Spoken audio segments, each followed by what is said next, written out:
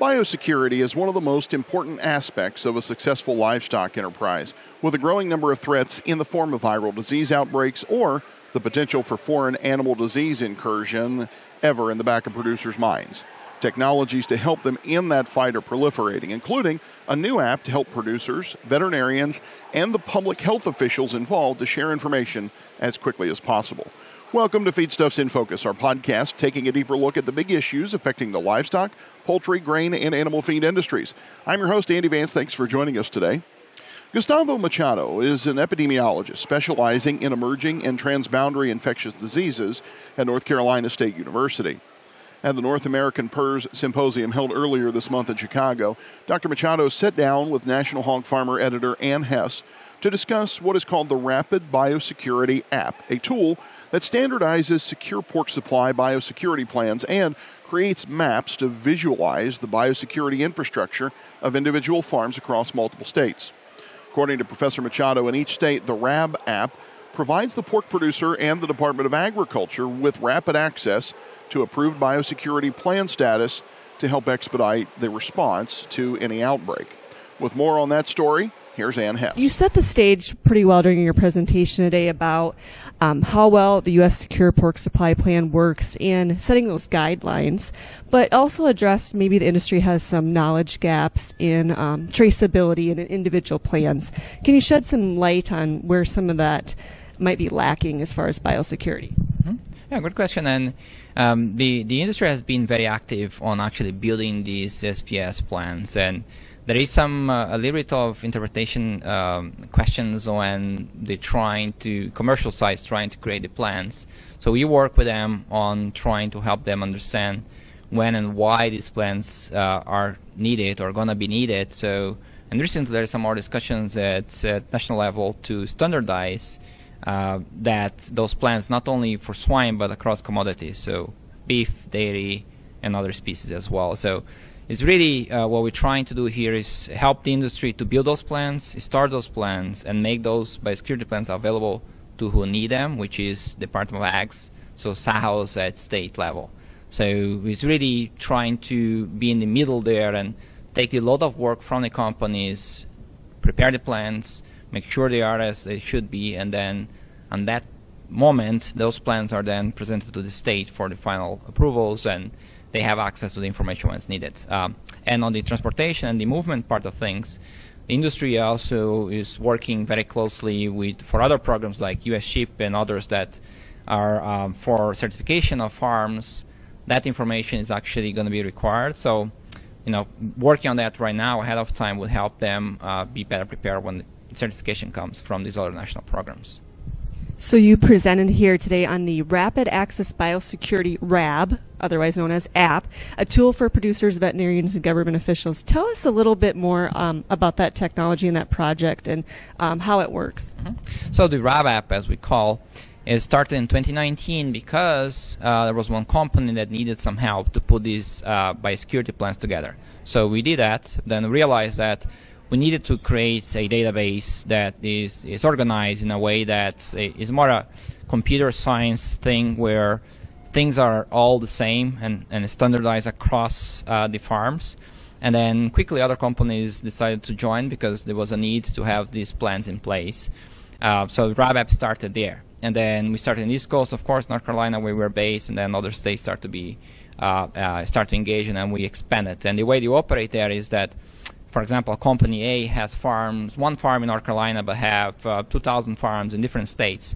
We work with that whole company to make sure the whole company is standardized and they have their plans available to them, and also work with the states for them to have access to that information. So that's the first component. The main component of RabApp is biosecurity. So collecting the data as the companies have, and understanding that there's some gaps that they are missing, for example, the disposal location of the farms.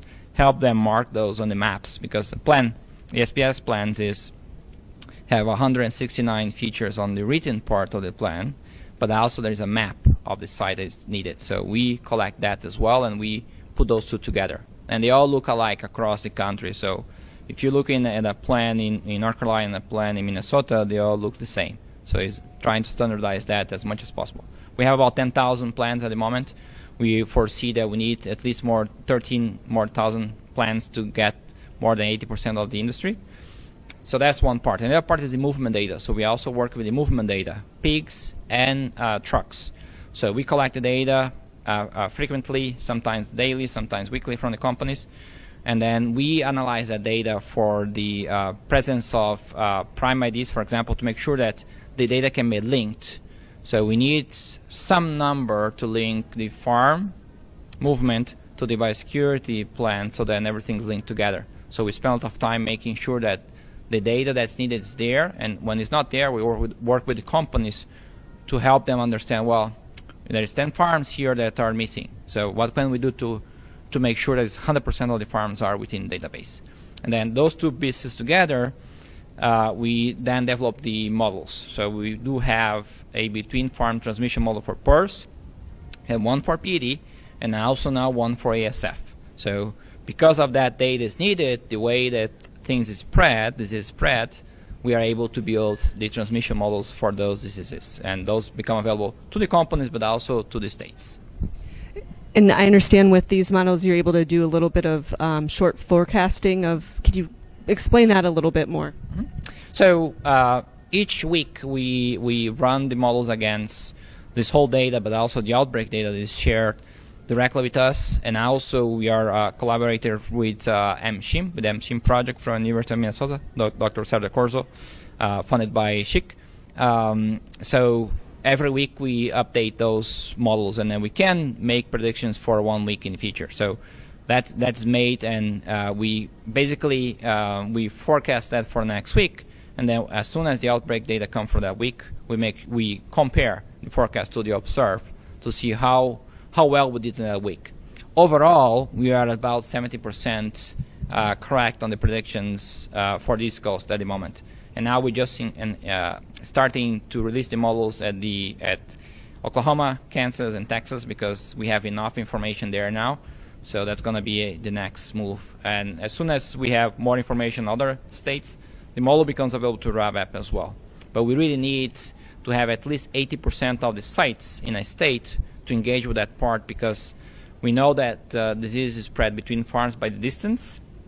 Without having the location of these farms to be able to model that part, we cannot move forward without that. So that's why some states do not have access yet, is because we're still working on getting the full data that's needed for that. So obviously participation is key in the next steps of this app. What about other diseases you might be looking at, or other modes of transmission? Mm-hmm. So we are looking at important PD initially, and because the surveillance systems that the industry have for sow farms, for breeding locations, is quite strong. There is some need for other diseases such as influenza and bacteria diseases as well, but still the surveillance systems there are not as systematic as PD and PRRS. But we do have the ASF transmission model, which is now available as well. There's a paper out that people can read. That it is already is a model that is ready now, so we don't have to panic, when we do have an emergency. So that we spend a lot of time making sure we have that ready. So that's one part. And what was the other question? The other modes of transmission. Okay. So right now we have the pigs, the trucks, and the distance between farms. We're still missing, for example, rendering is very important one, which is not very easy. That information is not readily available. That is one of the ones that are tricky to get the data for. But one that is that we still need to work more on is the environment part, which is what are other drivers that are between farms that are contributing either to expedite the spread or to reduce the speed of the spread. So still need to look into that a bit more. But as the between farm bits with the biosecurity now, with the data from the RABAP, that has been taken care of. So that was a big missing piece that we spent 3 years working on. So it's not too many things left, but we still need to work more on the rendering and the environmental part, I believe. So for producers at home, and maybe some of them that aren't participating yet, why are projects tools such as the RABAP crucial for the industry, and how does it coordinate with all the other industry-wide programs that they're being asked to sign up for? Mm-hmm. Yeah, so right now, as I mentioned, the SPS, the Secure Pork Supply Plan, is voluntary. However, maybe in the future when we are in a control zone, when we have foreign animal disease, you might want to have that in place. States not going to have time to evaluate your plan during emergency. You're going to be busy with so many other things. So that's the first thing I would think. Yeah, if I was a producer, I wanted to have everything that is needed to expedite my chances of actually exiting a control zone, even though it's not yet written in regulation. I can also mention the U.S. SHIP passed a new standard this year that an SPS plan needs to become available to the state Department of Ag within 24 hours of a foreign disease. So that's, if you are participating in U.S. SHIP, you want to look into participating in the RAB app as well, so you can get your everything covered there. We work with national programs, so we work with EMERS, for example. We are connected with EMERS for the movement part of the data, and we also working with National Pork Board on the AgView to make sure that everything is connected. So if a producer have the movement data, for example, in one platform, it does not have to do it again. He's already thinking between the two platforms, and we are just testing now out that thinking between any way that you want to use to enter your data. Just one. You don't have to do it twice, and that's very important to mention. We don't want people to redo work, and being current on what's going on. Who is doing what is very important, and we want to publish now notes making those things clear as well. And on the biosecurity part of things, I want to just stress that part out, is that what we've seen with these 10,000 plans is that most of them, 90%, north of 90%, were not complete as far as the guidance that has been provided by the Secure Pork Supply Plan website and guidance. So, because the standardization of it is not there yet. So we're working on that with the different secure food programs to make sure we have a standard and it's very clear what is the minimum that needs to be in the plan. So we work with the companies now to do that, but it's really something that is important to mention, that just having a plan and not having somebody looking over that plan to make sure that the plan is correct or is complete is something you want to think now, and that's what we do in RAB app. We work with you, you send us the information, we make sure everything is there. If it's not there, we'll let you know what it is, and then on that moment the data is provided to the state for the final approval. So that's where we spend a lot of time. For the last 3 years, we spend a lot of hours helping the industry that way, commercial producers. And in the future, the idea is to help the independent producer as well, but now really focus on the commercial. And what's next from RAB app, we do have also funds for beef. So we are doing for beef now as well, and is a cooperative agreement with USDA APHIS with Department of Ag and Kansas State. So we're starting there to rolling out a version for beef as well. It's a great update on the RAB app, and I'm hoping that you'll get up to your 85% participation here in the future, and we'll see those biosecurity plans get more complete, fine-tuned, easy to implement. So Gustavo Machado, North Carolina State University, thank you so much for joining us here today. Thanks to North Carolina State University epidemiologist Gustavo Machado for sharing the latest information on the RAB app, and to R.N. Hess from National Hog Farmer for an enlightening conversation. You can read more of our coverage of animal health issues and the latest research on the industry at large in the pages of Feedstuffs. Find our latest issue and past editions by visiting feedstuffs.com and clicking on Digital Editions. I'm Andy Vance, and you've been listening to Feedstuffs in Focus. Thanks for joining us today. If you want to hear more conversations about some of the big issues affecting the livestock, poultry, grain, and animal feed industries, subscribe to this podcast on your favorite platforms, including Apple and Google Podcasts. Or you can always check out our website, feedstuffs.com, for future episodes. Until next time, have a great day, and thanks for listening.